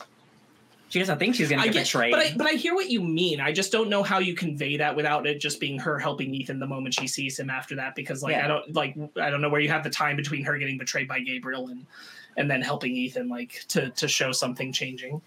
But I agree. Like I think it's not a part of who her character is until Gabriel does what he does, and then I think it kind of seals that like what the AI was afraid of is now going to happen. It just feels, because of how we've seen her before, and I don't want to get too hung up on this topic personally, but like it does feel like how we've seen the character. It doesn't feel like she would have turned. I personally don't think she would have. No, I agree. I agree. I think like this is one of those things where like I could say this about all of McQuarrie's Mission Impossible films, but with this one in particular, like it feels like there's a lot of like you really want to think about this and it's very smart and there's a lot of meaning to it, and then there's other things in the same movie that'll be like this is purely surface level. Oh yeah. And I think you can make an argument like how much is this supposed to be surface level, or how much are you supposed to think about this? I do feel like potentially the intent is to imply that the AI made a mistake. That's how I read it. Like the AI seals its own fate by trying to predict that, because Ethan wouldn't know where to look without her. Right. And so it sets itself up for its death because of that miscalculation. Dead reckoning right ahead. Okay. I actually think that's it. Looking at my notes, trying to parse through anything else that I possibly could have ever thought about. Ben, so there is one thing I want to say, and everyone else pretty much said theirs. I want to talk about my favorite action sequence really quick. Go ahead. Heck yeah. Because I was rummaging through was it the car chase? Was it the train sequence? But I was like, nope. My favorite sequence was after the party with Ethan running through Rome in the dark, and the fake AI and the AI was modulating Benji's voice, and you see Gabriel on the bridge, and that whole thing, because that whole time was one of the greatest. The audience knows it, Benji knows it, but the guy you're rooting for does not know that he's listening to someone completely different, and it's just like, and it makes a mistake. It pretends to make a mistake like Benji would. No, turn left. I'm sorry, I meant right.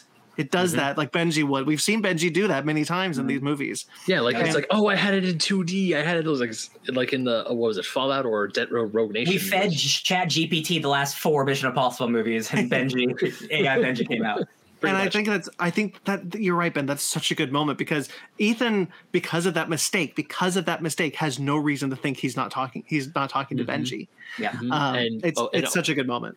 And also, I mean, the entire cast is doing a fantastic job, and I must say, credit to where credit is due. But Simon Pegg in that scene, just the pure panic. Don't get me wrong, the panic in the airport scene was fantastic, but the sheer panic, the sheer anger, and he's just like, "Oh God, it's not me. I can't get to my friend." And even when Luthor and Benji realize that they're being tricked by the AI, they take their laptops, they smash them.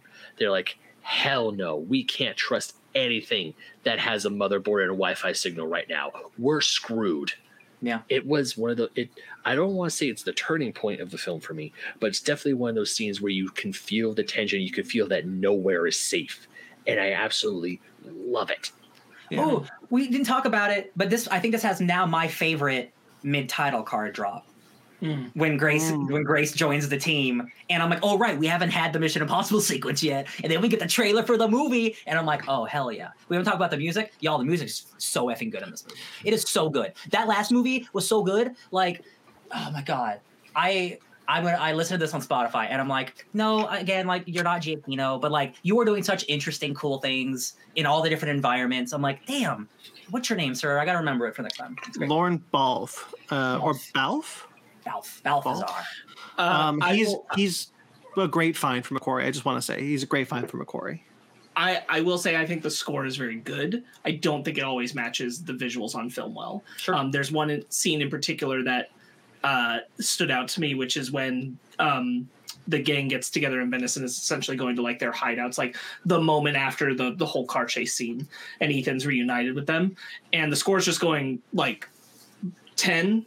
And I'm like, we could go down to 7, y'all. Like, we don't need to be at the top dramatic layer for this particular moment. Did you see how cool that hideout was? It was okay. Oh. I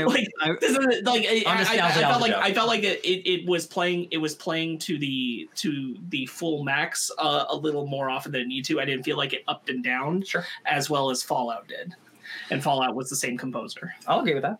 One of the things, one of the moment I want to spotlight real quickly is after the car chase sequence, that I love so much, which is such a good car chase sequence. But afterwards, when he gets picked up by Benji and the whole team's together, I'll be honest, you guys, I shed a tear. Like I was just like, we got Rebecca Ferguson, we got Ving Rhames, we got Simon Pegg, we got Tom Cruise. The family's back together. We're the mission teams together, and I'm like, yeah, baby, we're back. Back at the movies. See you at the movies. Okay. News team is back. Anything else? Train stuff's real cool. Train stuff is real cool. Yo, man. Uh, a lot of that was practical. Not like the whole train thing, but like they did launch a train off of a cliff. I'm like, damn. I love watching trailers go over cliffs, so I'll just do that over and over and over again. And it just kept going. It was crazy. They built the train. Mm-hmm.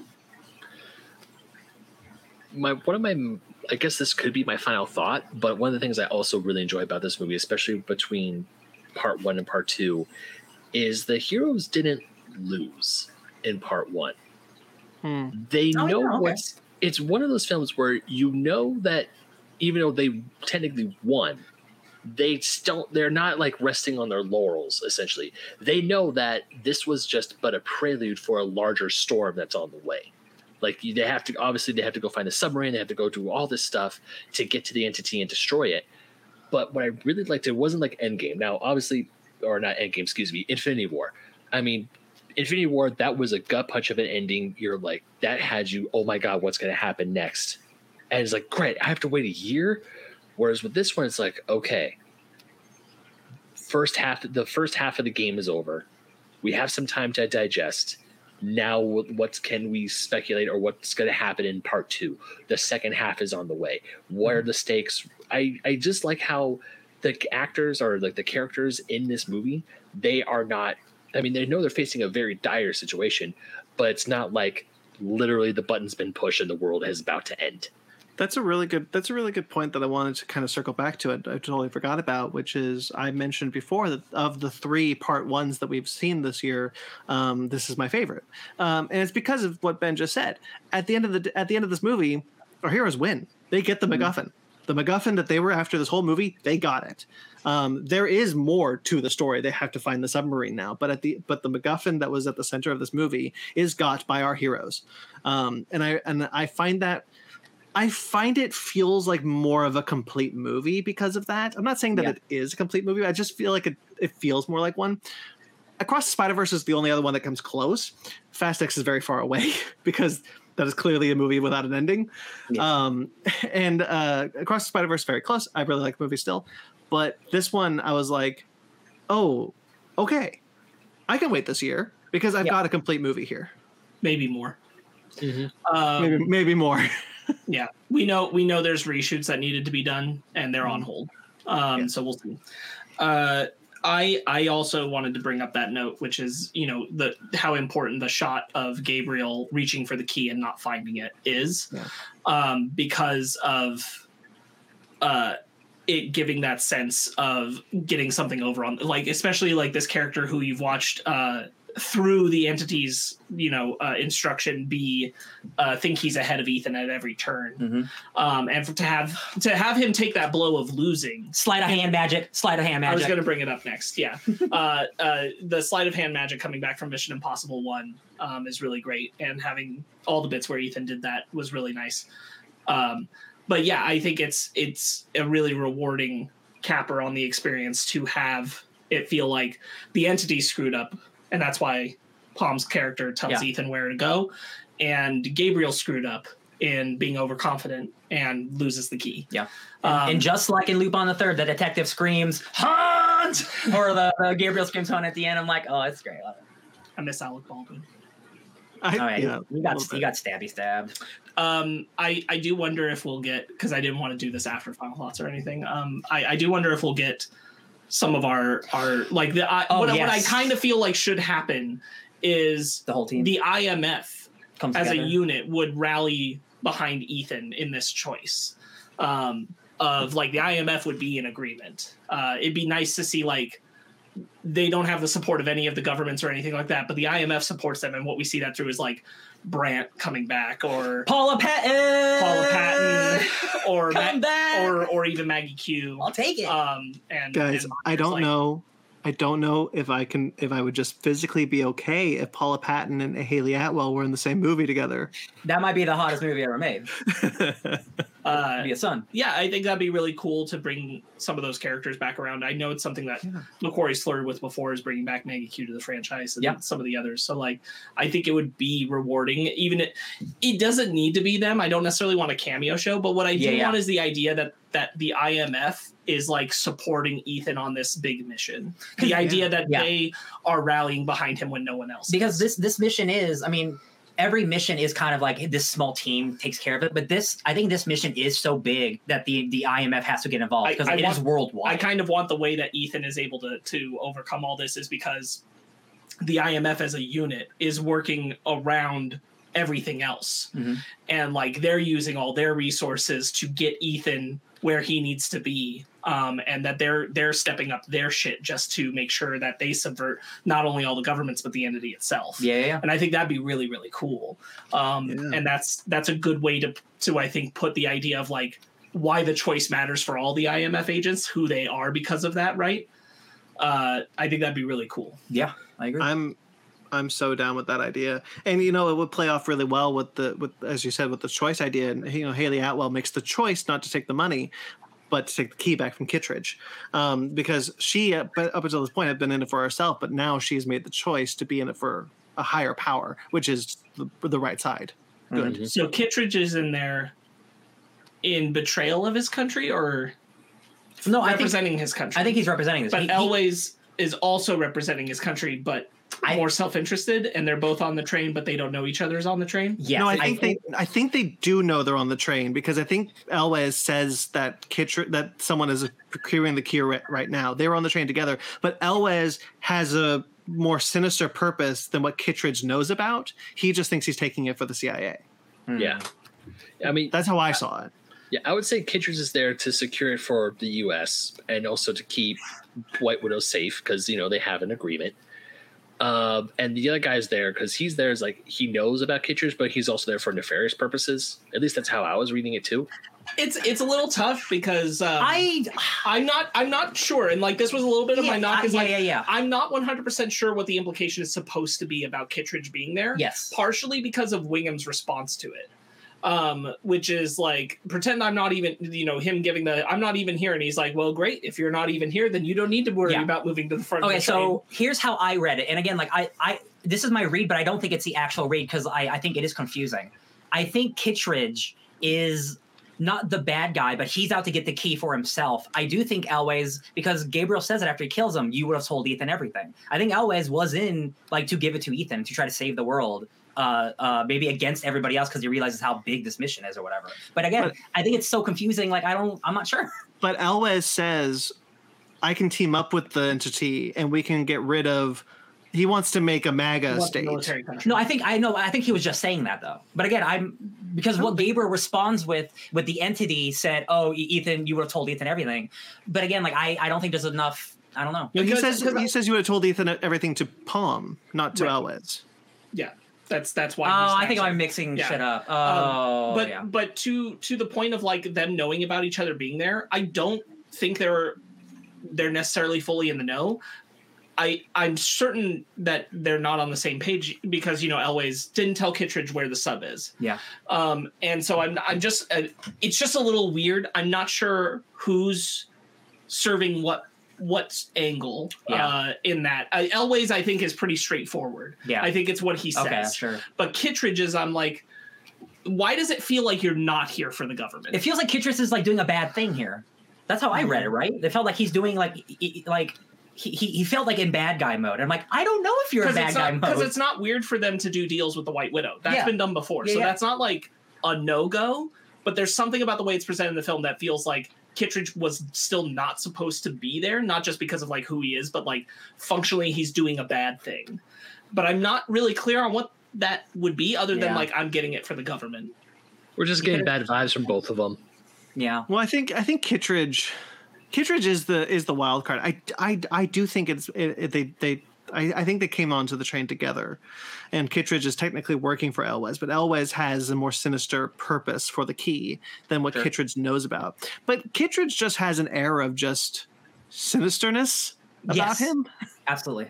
So I think maybe that's throwing people off. That's throwing us off. Well, it feels like they're setting up for something to be explained upon about Kittredge being there, that again, it just feels like it's more complicated than like he wants it for the US to be in control, because that's essentially mostly in a really dark and direct way what Elway says he's after. So it does, by connection and association, make it feel like Kittredge is there for something else. Maybe Kittredge is just a good guy. Maybe. But why wouldn't he be honest with Ethan if the goal is that he also wants the AI destroyed? That's true. Kittredge, though, I'm glad he came back. I've missed that guy. No, it's cool to have his performance in it. It's a solid turn. The Wikipedia does not give me any information to help me whatsoever. Yeah, I just wanted to spotlight that because I remember coming away right. from the movie and I'm like, I don't totally get what is supposed to be the intent of Kittredge being on the train. What's the motivation here? Yeah. Because it feels like there's seriously something incomplete going on with it there. Like that Kittredge is after the key directly with the White Widow just because of the context of like Bayer being set up with the entity involved and all that kind of stuff. I'm like, there's something else here at play that I'm not entirely sure of. Yeah. I'd have to rewatch it when it comes out on streaming. All right. Final thoughts and ratings? Sure. I think it's really good. I think it's great. Part one aside, I think this is, these stunts continue to impress me. Tom Cruise, this continues hey, I just want to make really cool movies for you guys. I'm like, I appreciate that. I will give this, this is, of the three, it is my least favorite, but I'm still giving this an 8.5 because McQuarrie is an incredible filmmaker. Sparks, you want to go next? Yeah, I will just spotlight some. These are just overall thoughts I had in my notes. That I really like the core of it. It's the question of choice versus inevitability in a battle between man and machine intelligence. And I think that parts of the film don't feel as confident and well crafted as the other two McQuarrie outings. Mm-hmm. And that's, I think a decent chunk of that is due to COVID, but I really feel that there. I feel like there are cracks that are present, and it is one of the things that makes me rub off against this movie. We obviously talked about the Ilsa Faust thing, and that's a big mark down for me. In general, I'll also highlight that just for me, I thought that I did think that some of the pacing was off and the movie's maybe a little longer than it needed to be. I can't tell you exactly what I would cut, but I did feel that. Other than that, I do think it's still an incredibly well-made movie. And having said all those critiques and everything, I still give it a 9. So it's still up there. It's not a bad movie. It's fourth in my rankings of Mission Impossible movies, but it's still a good movie. Mm-hmm. There are flaws, and I'm curious to see if part 2 changes how I feels about some of these things. I'm curious to see how part 2 feels also still with some of that COVID stuff, knowing going into it, knowing that is going to be a factor in the next one as well. So I hope it's not too much a detriment to it, but I do think it's well crafted. I really like the introduction of our new characters and the entity as an idea of something that Ethan is fighting. I just think some of the execution fell short. Ben? I've said before and I'll say it again. Each addition to the Mission Impossible franchise just keeps getting better and better and better. While this still isn't my favorite Mission Impossible, I would still say Rogue Nation holds that honor. I still think this is a fantastic movie, and by itself, the film still has merit. It's still a great ride. There's still stakes. I like how it ends, but also I like how it sets up for more. There are some questions in this movie that I would still like to have answered, such as what was Ethan and Gabriel's relationship before? Was he an actual thief before he joined the IMF? That's why he's so good at stealing shit. All this others, I'm assuming some of these questions will be answered, but even the questions I do have, they're not super burning. They're not at the forefront or they won't hinder my enjoyment of this movie. Rating wise, I would still give this a solid 9. It is still a fun time in the movies. It is still a great, and even with a 2:45 runtime, does not feel like it. I was at the edge of my seat. I was excited. I was engaged. And I know that once I do see part 2, I feel like I will be able to critique and look at these films as a whole instead of two halves, and maybe my score will go up or my score will go down. But knowing McQuarrie and Tom Cruise and how much love and effort they put into every single one of these movies, it's probably going to go up. I pretty much agree with everything that Ben said, actually. I really love this movie. Like Ben mentioned, I did not feel the length personally. I get it, though. I totally get the idea. I totally get it. Anybody who did, totally valid. But I was on the edge of my seat. I'd like to live in this movie forever. I didn't want it to end. I was so enraptured in what was happening. I find Ethan Hunt to be such an endearing character. It's fun. It's funny. It's got some great action set pieces. Like I said, such a great car chase sequence. One of the best, if not the best, in the franchise. Ben, is someone blowing your nose? Not your nose specifically. Yeah. I really, really, really, really, really, really like this movie. That said, it is still a part one, and there are some issues that I have with it. I will still give it a 9.5.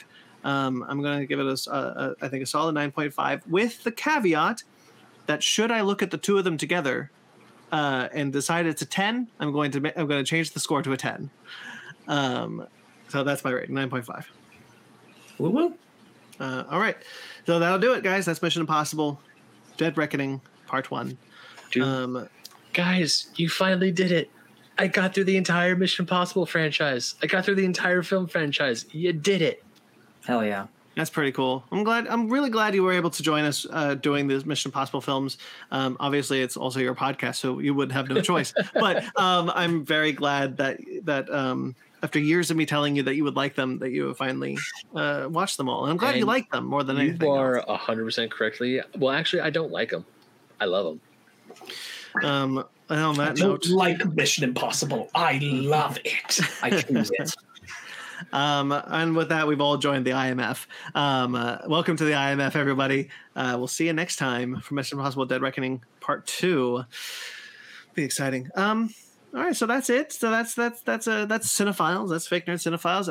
We're not exactly sure what our next review is going to be, but stay tuned for what that's going to be. It's probably going to be They Cloned Tyrone, the new Netflix film that we are eager to check out. But stay tuned. Stay glued to your feeds. Check them out. If you're watching this on YouTube, there's plenty of other shows on this YouTube channel. If you like to get in touch, if you like to watch some of those, if you like this video, subscribe to this channel. There's Fake Nerds Watch, which is currently going through Star Trek: Strange New Worlds and Secret Invasion. No episode of that coming soon. Basement Arcade pause menu, our video game shows, Animation Station, new episodes coming of that, Miscellaneous, which new episodes coming of that if I can ever write them. The Conversation, which is an audio only show, unfortunately for you YouTube people. New episode is delayed. I apologize for that, but previous episode with Rachel Strange from the Narrative Labyrinth, that's up now. Fake Nerd Book Club coming back soon. We promised you it would, and it will. And that's not all of them. The Real Score, of course, our freshman show. You can stay tuned for new episodes for that, and of course our mothership show, the Fake Nerd Podcast. Guys, the Fake Nerd Podcast is going to be busy. If you're listening or watching to this on, you know what? No, the previous episode was Comic-Con. We talked about Comic-Con. There was a lot of news about Comic-Con. In the next episode, who knows what that's going to be? But you can join us Sunday mornings live every Sunday morning. We have a Patreon, we have a TeePublic if you want to support us financially, or you can find all of the links to everything I just mentioned on our website at fakenerdpodcast.com, which is also linked below. Of course, we support the strikes. But don't forget, we support both unions in their ongoing battle for a fair deal, where you can support all unions, of course, where you can support those unions fighting for a fair deal is linked below. More information and support is linked below, so please check those links out. Hot labor summer, baby. Hot labor summer indeed. All right, so that's that, guys. Thank you to everyone who watched this, but you can find us on Fake Nerd Podcast on all the social medias. I'm at BT McClure on Instagram and Twitter. You can also find me writing for CBR.com, AtomicGeekdom.com, and KaijuRamaMedia.com. Ben, where can people find you? Well, you can find me choosing to accept the mission at BenMaga27 on Instagram, Twitter, TikTok, and Threads. You can also find me writing for Old School Gamer Magazine, Fusion Gaming Magazine, GoNintendo.com, and playing Mary Frankenstein in D & Dark. New episodes out Wednesdays. Did you say Threads? I did. Okay, it's so new. I know, blew over my head. I know. I had to keep reminding myself. I was like, I have a Threads now. I have a Threads now. That's okay. I do too. BT McClure on Threads. Sparks? You can find me on Instagram and Twitter at SPRARKZWitty, and only at those places. Nowhere else. Don't look me up anywhere else. Don't do it. Right? Don't perceive me. Don't find his OnlyFans. Ryan? Don't perceive me. You can find me DJ Tony Snark. Just type it in. I'm sure I'm somewhere. And until next time you see us, guys, mission accomplished.